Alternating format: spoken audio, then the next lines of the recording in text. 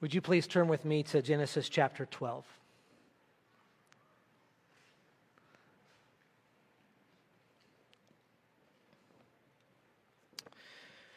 I'd like to test your Bible knowledge a little bit as we get started. And I'm going to ask just about one Bible story, but I'm not going to give you all of the pertinent details. And I'm going to tell you in advance, it's a little bit of a trick question. There is a story in the Bible that talks about some horrible plagues that come upon Pharaoh and Pharaoh's house. And when these horrible plagues come, there is actually a response from Pharaoh that he goes to one of God's most chosen servants, and he says, you have to go. You have to get out of here. No more of this. The power of God was so obvious upon this man's life, and the punishment that Pharaoh's house experienced was so incredible that he sent them away. Now, the main character in that story is the character that I'm talking about, is the character Abram. Did I trick anybody? When we think of that story, we think of Moses, don't we?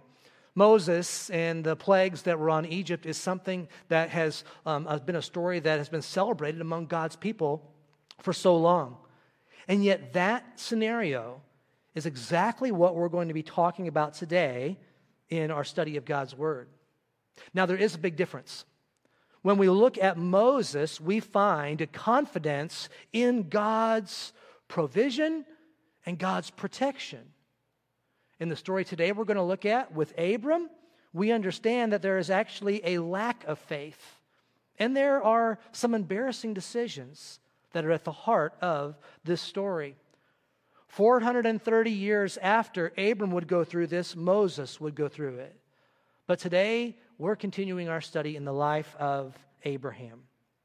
What we're going to see in God's Word today is for you, in your walk with the Lord, God does have something amazing planned for you to accomplish. And along the way, in order for you to get there, you are going to need to remember God's strength, and you're also going to have to learn about your weaknesses. It wouldn't be a very inspiring message if I just talked about our weaknesses the entire time, would it? And yet this passage today, this talks very much so about the weakness of one of God's most wonderful servants. All that to take us to Genesis chapter 12. If you need a Bible, there should be a pew Bible in front of you, and it's page number 11 on that pew Bible. If you do not own your own Bible, please keep that one as a gift from us to you. When we look at Abram, there are so many lessons that are helpful for us. Last week, we were encouraged with verse number 4 of Genesis 12, where it basically says, after hearing this request of an extraordinary God upon an ordinary man to go, it says, so Abram went. And today we're going to find really the first of the big tests that Abram faces. And the first thing that I think we can learn in the lesson here of this story from Abram is that you and I need to anticipate and welcome testings from the Lord.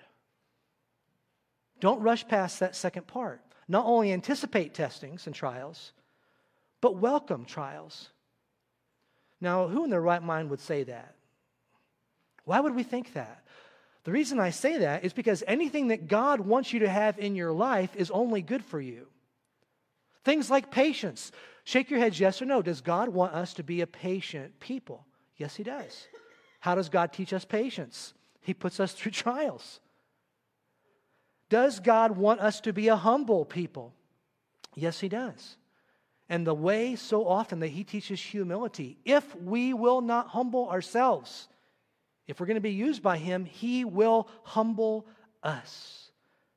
And so we must anticipate, and because He is a good God, we welcome testings from the Lord. Look at verse number 10. Now there was a famine in the land, so Abram went down to Egypt to sojourn there, for the famine was severe in the land. Right off the bat, we're going to find a test that comes to Abram. I think it's interesting how often God uses weather to accomplish His purposes, and how often God would use a famine. Can you think of another time when God used a famine to move one of his children or some of his people? In fact, with all three of the patriarchs, Abraham, Isaac, and Jacob, God brings a famine along to move them from one place to another. We do not have to fear moving. We do not have to fear distance between us and the familiar. That took place right away with Abraham. God said to go, and he went, not knowing where he was going. Well, now he's come to Canaan.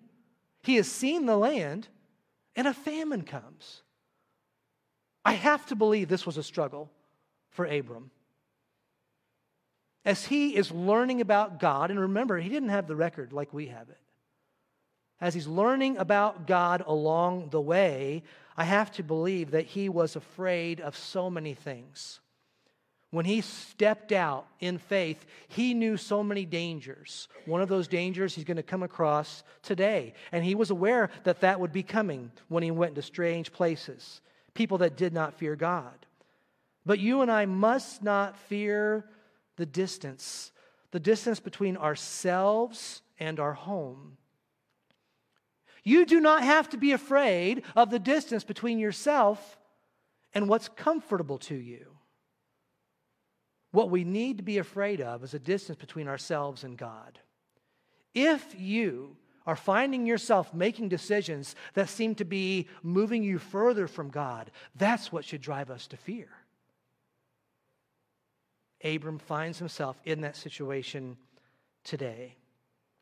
James chapter 1, verses 2 and 3 says, "Count it all joy, my brothers, when you meet trials of various kinds. For you know that the testing of your faith produces steadfastness." So, do you remember the covenant we talked about last time? This Abrahamic covenant, God said this promise with him, he's going to give him seed, he's going to give him land, he's going to give him promises. We remember this. He leaves and he goes and he comes to Canaan. And when you think of Canaan, you might think of a nickname for Canaan. We'll talk about that in just a moment. Because right now, what he's facing is a land that has been dominated by famine. There's not enough rain, or the rains came at the wrong time in the Middle East.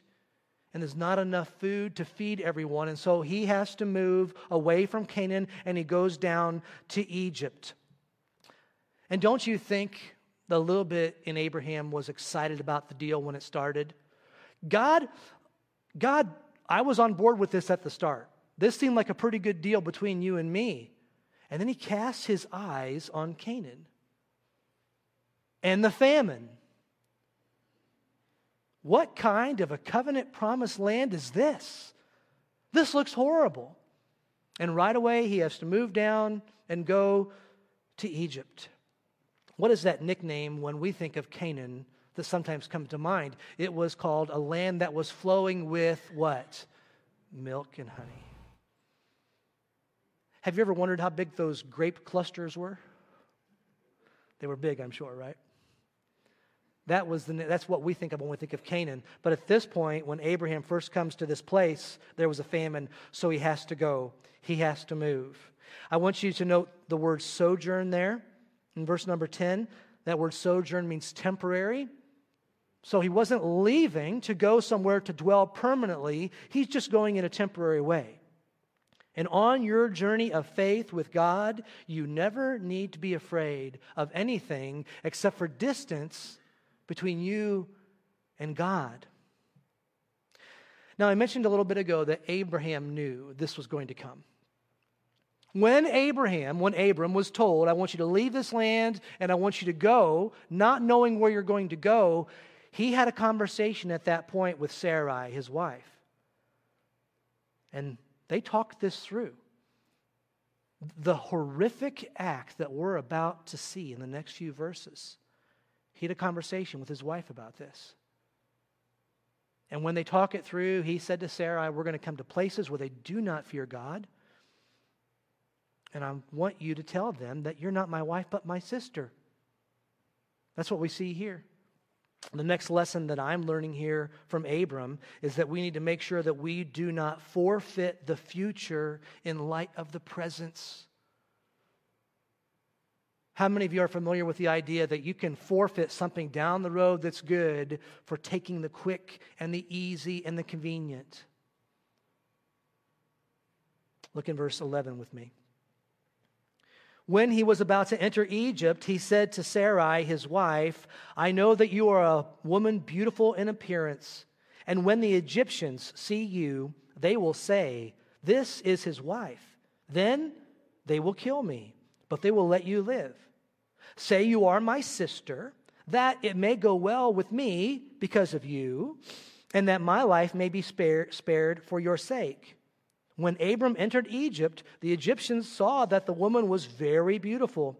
And when the princes of Pharaoh saw her, they praised her to Pharaoh, and the woman was taken into Pharaoh's house.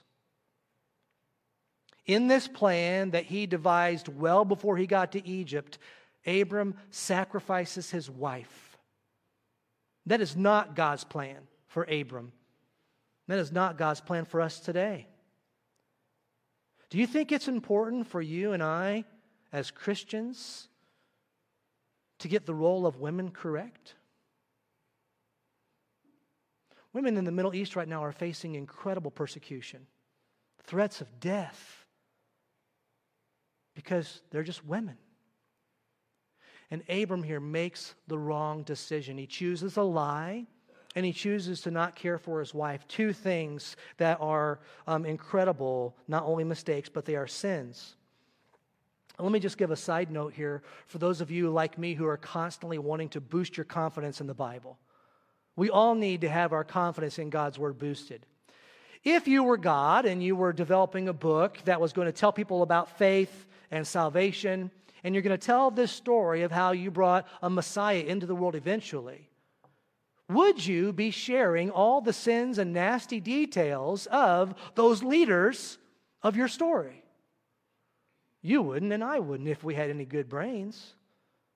And yet God, in the record of His Word, does not keep these sins from us. He lets us know that Abram was not only a common man that He chose for something extraordinary, but He lets us know his sin.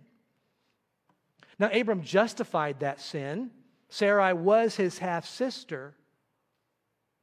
But you and I know that a half-truth really is a whole lie, isn't it? By the way, does anybody recall the age of Sarai at this point here? We saw last week how old Abraham was. He was 75 years old. Sarai is 10 years younger than him, so this babe is 65 years old. And he was right. She must have been beautiful, and when she came into the area, they saw her and took her into Pharaoh's place. He gives two reasons for the lie. I hope you caught them. He says, first of all, that it may go well with me. Any red flags going up there? And then he says, that my life may be spared. And I really struggle with that, because he's just left a situation before he went to Canaan where God spoke to him and made a covenant with him. You and I are indestructible until God is finished working with us. Nothing can harm you. Nothing can do away with your life as long as God still has a plan for you. And his plan for Abram was obvious. You're going to have incredible children. You're going to have incredible land, and you're going to have promises that I will keep. And so very clearly here, we see his greatest sin.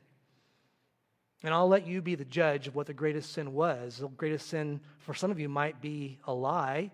Lying's a pretty big deal. For some of you here, you might see the greatest sin as him letting his wife go off to that house where she would be used in Pharaoh's court for purposes that we don't want to talk about. I think the greatest sin that we find here, not to diminish the other two, but the greatest sin that we find here is the faithlessness of Abram. Which is curious because when we think of Abraham, we think of someone who's known for their faith. Father Abraham, so many of us call him. And when we see his faithlessness here, we understand that it was driven because of fear. He knew there was an enemy, and he forgot about the covenant. God's covenant that he just received not too long before says, I'm going to bless those who bless you, and I'm going to curse those who curse you. So he does not need to do things apart from God's character in order to save his own life. And the application for us is obvious. We must be more captivated by our fear of God than we are by our fear of man. No matter what enemy is out there, no matter what you are facing, your fear and respect and awe of God must dominate over that. Has anybody here had the opportunity where you had an encounter with someone who you thought was going to hurt you?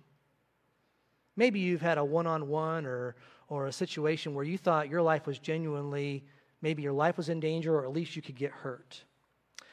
There's a woman named Paulette Jacoby, and Paulette faced a situation like that. I wrote out the story and I want to share it with you. 92-year-old Paulette Jacoby placed her groceries into the back seat of her Toyota Corolla, which was parked in the handicapped space at the grocery store. There were many pedestrians walking behind her car, and so Mrs. Jacoby decided to wait a minute until it was clear. And that's when it happened.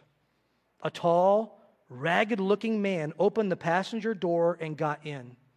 Immediately, he said, "Give me your money." 92-year-old Jacoby answered, "No," just like that. "What do you mean, no?" "I said no."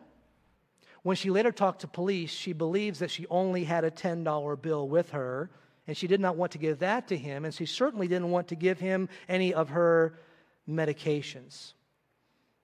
So she said no. And then the Lord took over, is what Jacoby says. She said, "If you kill me today, I'm going to go straight to heaven. And if you kill me, they're probably going to find you, and they're going to kill you, and you're likely going to go straight to hell. You look like someone who's had an awful time in this world. But as bad as you may have had it in this world, it's nothing compared to hell. There's something that you should know," she told the robber. "Jesus is here in the car with me." He stopped and glanced over his left shoulder to see if someone was in the back seat. She observed as he made this look in the back seat, and then she said, "Jesus is my protector. Even if you kill me, I'll go to heaven, and then they'll find you." Mrs. Jacoby then asked the robber his name. "Ricky is my name," he said. "Ricky, you drink, don't you?" His response was, "Well, yes, but right now I'm just hungry, that's all." She said, "If you didn't spend your money on alcohol, you'd have food to eat." And then she asked Ricky, "Ricky, would you like to go to heaven?" "I would, but I don't think there's any way that God would take me to heaven." "Of course God will," she said. "He takes anyone who trusts him and asks Jesus to be their Savior." She then took out what she believes was a $10 bill, and she said this, "Ricky, this is for something to eat. You can't take it from me, but I will give it to you." And at that point, Ricky began to cry. He took the $10 bill, and then he leaned over and gave Mrs. Jacoby a kiss on the cheek. And then he got out of the car. The surveillance cameras at the Walmart recorded about 12 minutes that the would-be thief was in the car. You and I do not need to fear what man can do to us. But on our journey to doing something that will last for God, we need to always keep the awe of God before us. Luke chapter 12, verse 4 says, "I tell you, my friends, do not fear those who kill the body. And after that, they have nothing more they can do." So at this point in our story, I need to ask the question. As they come to Egypt, as Sarai is taken away, this is my question for you, class. Who is Abram's biggest threat to losing the promise of God? Who is it? It's not Pharaoh. Abraham's biggest problem is Abraham. And when you and I go through trials, that is so often the case, isn't it? Jeremy Lazzell's biggest problem is Jeremy Lazzell. And we have to allow ourselves to walk through not motivated by fear, but instead by faith. We contrast this. Abraham is known best for his faith, and yet he is acting in despicable fear now. And not only are you and I discouraged by his failure, but what's going to happen next is one of the first opportunities for somebody to shine bright for God. And we find the opposite happening. Instead of someone shining bright, illuminating, showing the power of God, which was obviously present, he misses that chance. And that takes me to the last lesson that we see here today. And that is, we cannot attract anyone to God while acting in a way that is contrary to His Word. No one will be attracted to the God that you say is your God while you are acting in a way that is contrary to Him. The world around knows how Christians are supposed to act. Did you know that already? The cities around Abram, where they were going to be going, they knew how good moral men were supposed to act. And Pharaoh is going to call Abram out right here. Look at verse 16.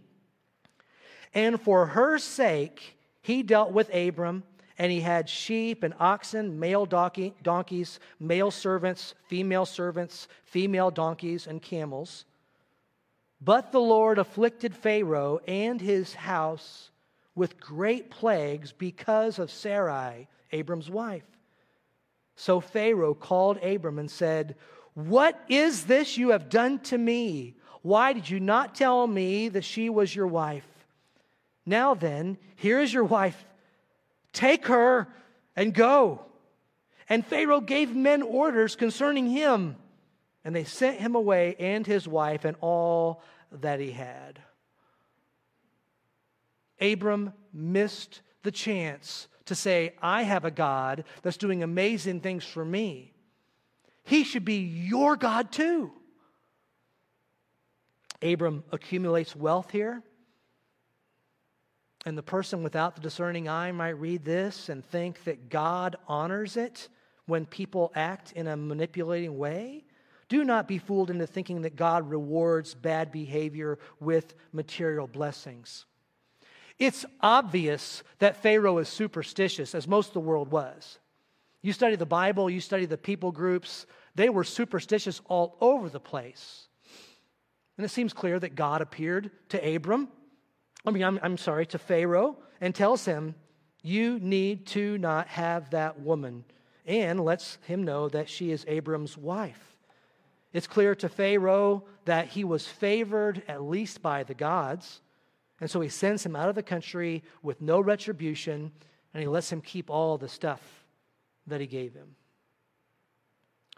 I think the applications for me are so obvious. When we look at how we apply this to our life, you and I need to be certain that we are not making difficult decisions in life from the place of fear, but we make them from the place of faith. Have you ever wondered why some criminals who make obviously huge blunders and disasters that ruin their life, have you ever wondered why they do that? I mean, people ruin their lives. They go to jail the rest of their life. They might even go through the death penalty because of what they do. And you and I observe that, and we think, what were they thinking? There was a leader at a church in Texas, and he asked this question. Why is it that these people would do things that seem so obviously foolish and that will ruin their life? As he had that question, he had opportunity to go on a fishing trip with a detective.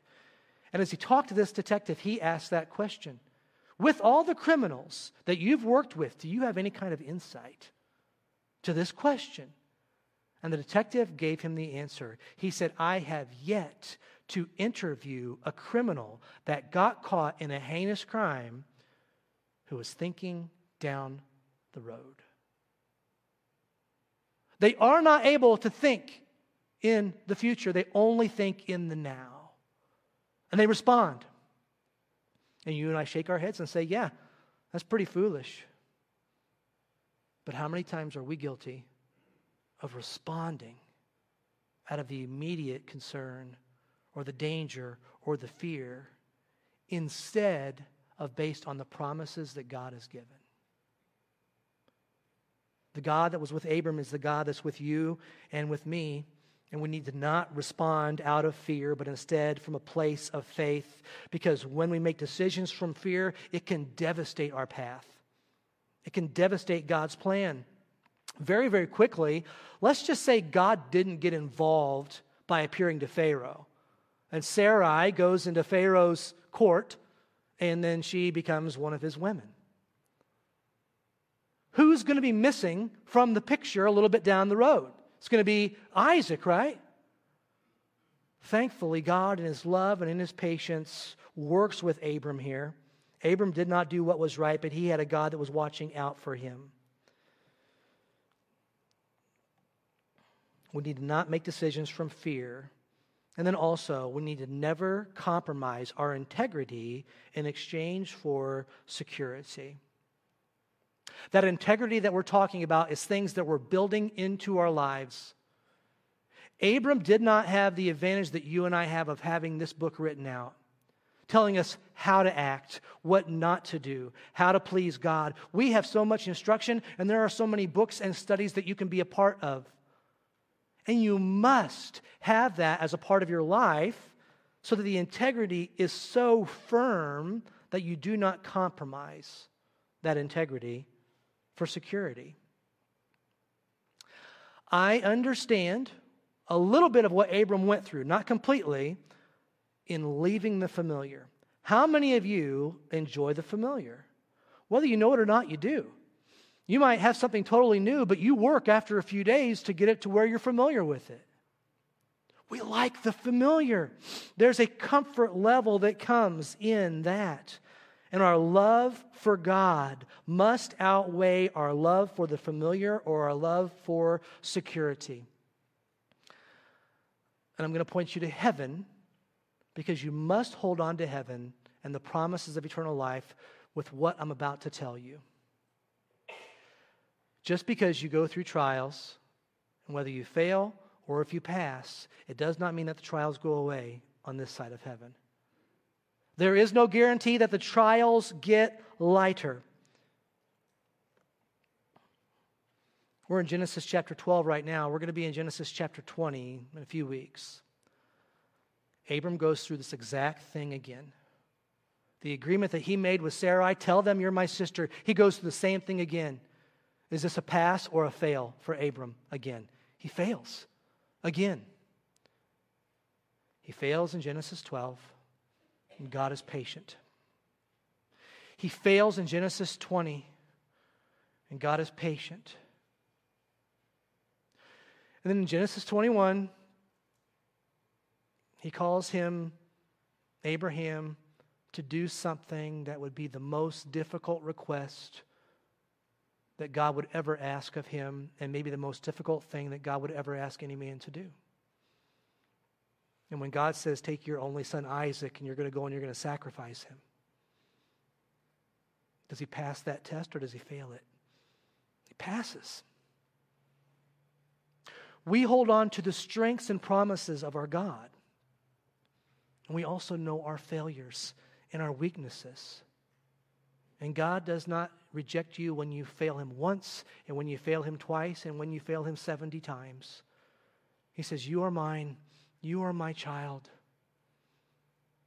And I've walked those steps before you walked them. And I've cried those tears before you've cried them. I have something amazing.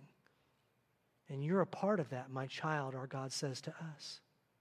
And you and I hold on like Abram did by faith and sometimes falling, but always getting back up. Let's pray. Heavenly Father, we thank you for Abram. We thank you for what you did in his life. It feels awkward to say thank you that he failed, but thank you that we can learn from his failures. God, you do not waste any of those. You've recorded them in your book. And God, you do not waste the failures in our own lives, our sins, our bad decisions. You don't waste those. You're patient. And in your incredible plan of working out billions and trillions of things to work it out for your glory and for our good, you can somehow take those days that we want to erase off of the page of our life, and you can use them in some way that allows us to be used for you and to do something marvelous for you. We praise you for your faithfulness to use all of your children. I want to give you a chance to pray today. While the music plays, I want you to take time. If God's laying something on your heart, I'll leave that between you and Him. I want to give you a chance to do business with the Lord. It could be that you're here today and you've never taken that first step of faith, accepting Jesus as your Savior. The way that you can know that you're going to heaven when you die is by accepting the forgiveness of Jesus Christ. He died on the cross for your sins and for mine. And all we have to do is ask Him to forgive us and make us His child. If the Lord's leading you to pray that prayer, I'd encourage you to do that.